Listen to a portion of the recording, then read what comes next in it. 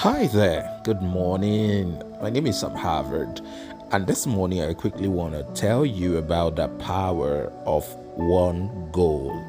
The power of one goal. You see, it's a great day, and just like any other day, a lot of things are going to be constant.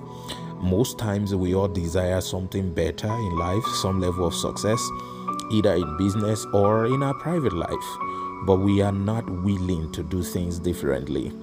We only assume and hope to have these great things, but we do not want to do the things that are going to bring them to pass in our lives. So today, I want you to set one goal. I want you to do something differently from everything you've done as a routine. So, before the end of today, set one simple goal, something very tiny that you can achieve. Work towards it.